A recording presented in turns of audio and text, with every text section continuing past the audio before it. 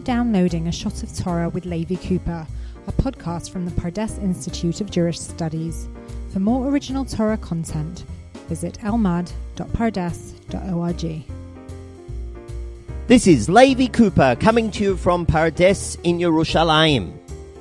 Here in Israel, one of the hot issues at the moment is how to keep Shabbat in the public space.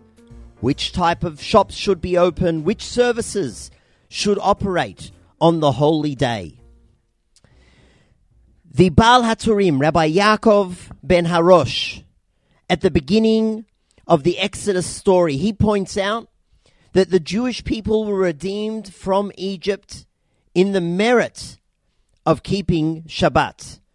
He says, the words in the very first verse, Et Yaakov Ish, if we take those three words, Et Yaakov Ish, and we take the last letter of those three words, Shin, Bet, Taf, Shabbat. In the merit of Shabbat, the Jewish people were redeemed. I saw cited on the verse, Hava nitchakma lo, when Pharaoh says, let us deal shrewdly, cunningly with the Jewish people. A midrash says, and I haven't found the source for this midrash yet, but I saw it cited, that Pharaoh said, Nitchakma, let us be cunning, let us be shrewd, and prevent the Jewish people from keeping Shabbat. That way we can ensure that we continue to enslave the Jewish people.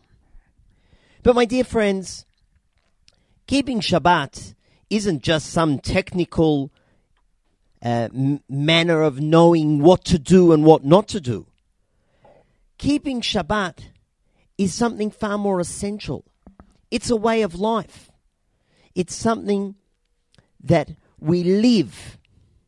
If we turn to the end of Parashat Shmot, the first parasha, the first portion in the Torah that deals with the Exodus story.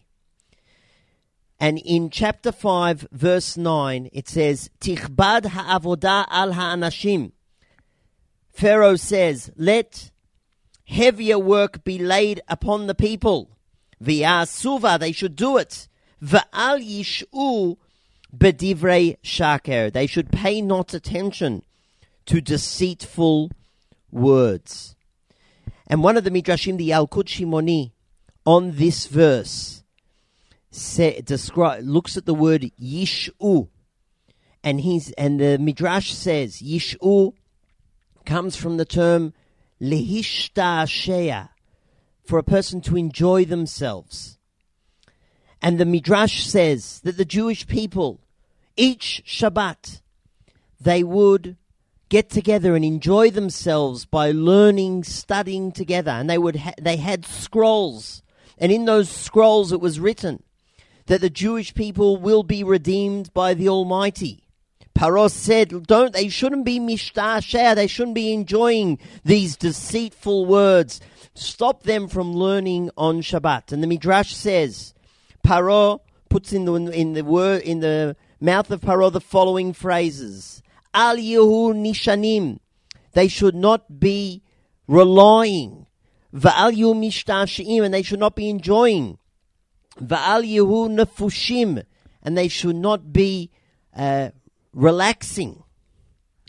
And I think that this is a fantastic midrash, because Paro says three things, even though in the verse he just says one. Because I think the midrash is trying to express to us the three things that are central to the Shabbat experience. Al yehu nishanim, they shouldn't be relying, I think is referring to prayer. You know, often during the week we're busy, we're hurried, we pray, but do we really have time to sit and to concentrate and to try to make our prayer that go a little bit further?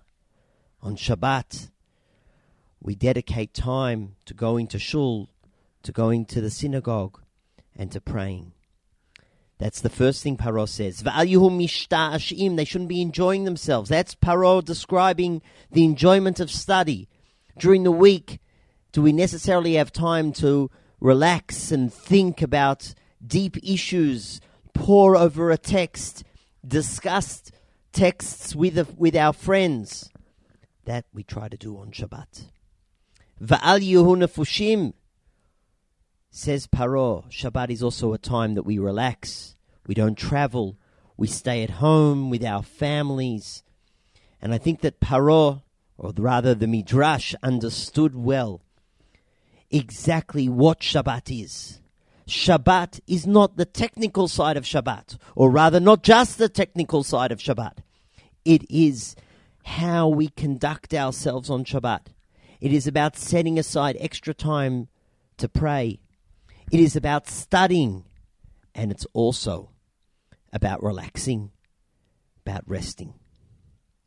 So, my dear friends, may we be blessed to keep Shabbat, but not just in a technical way. May we keep Shabbat by living Shabbat through tefillah, prayer, through Torah study, through menucha, through rest. That's all for now. Until the next time, to the Beit Midrash! Thank you for downloading this podcast from the Pardes Institute of Jewish Studies. For more original Torah content, visit almad.pardes.org.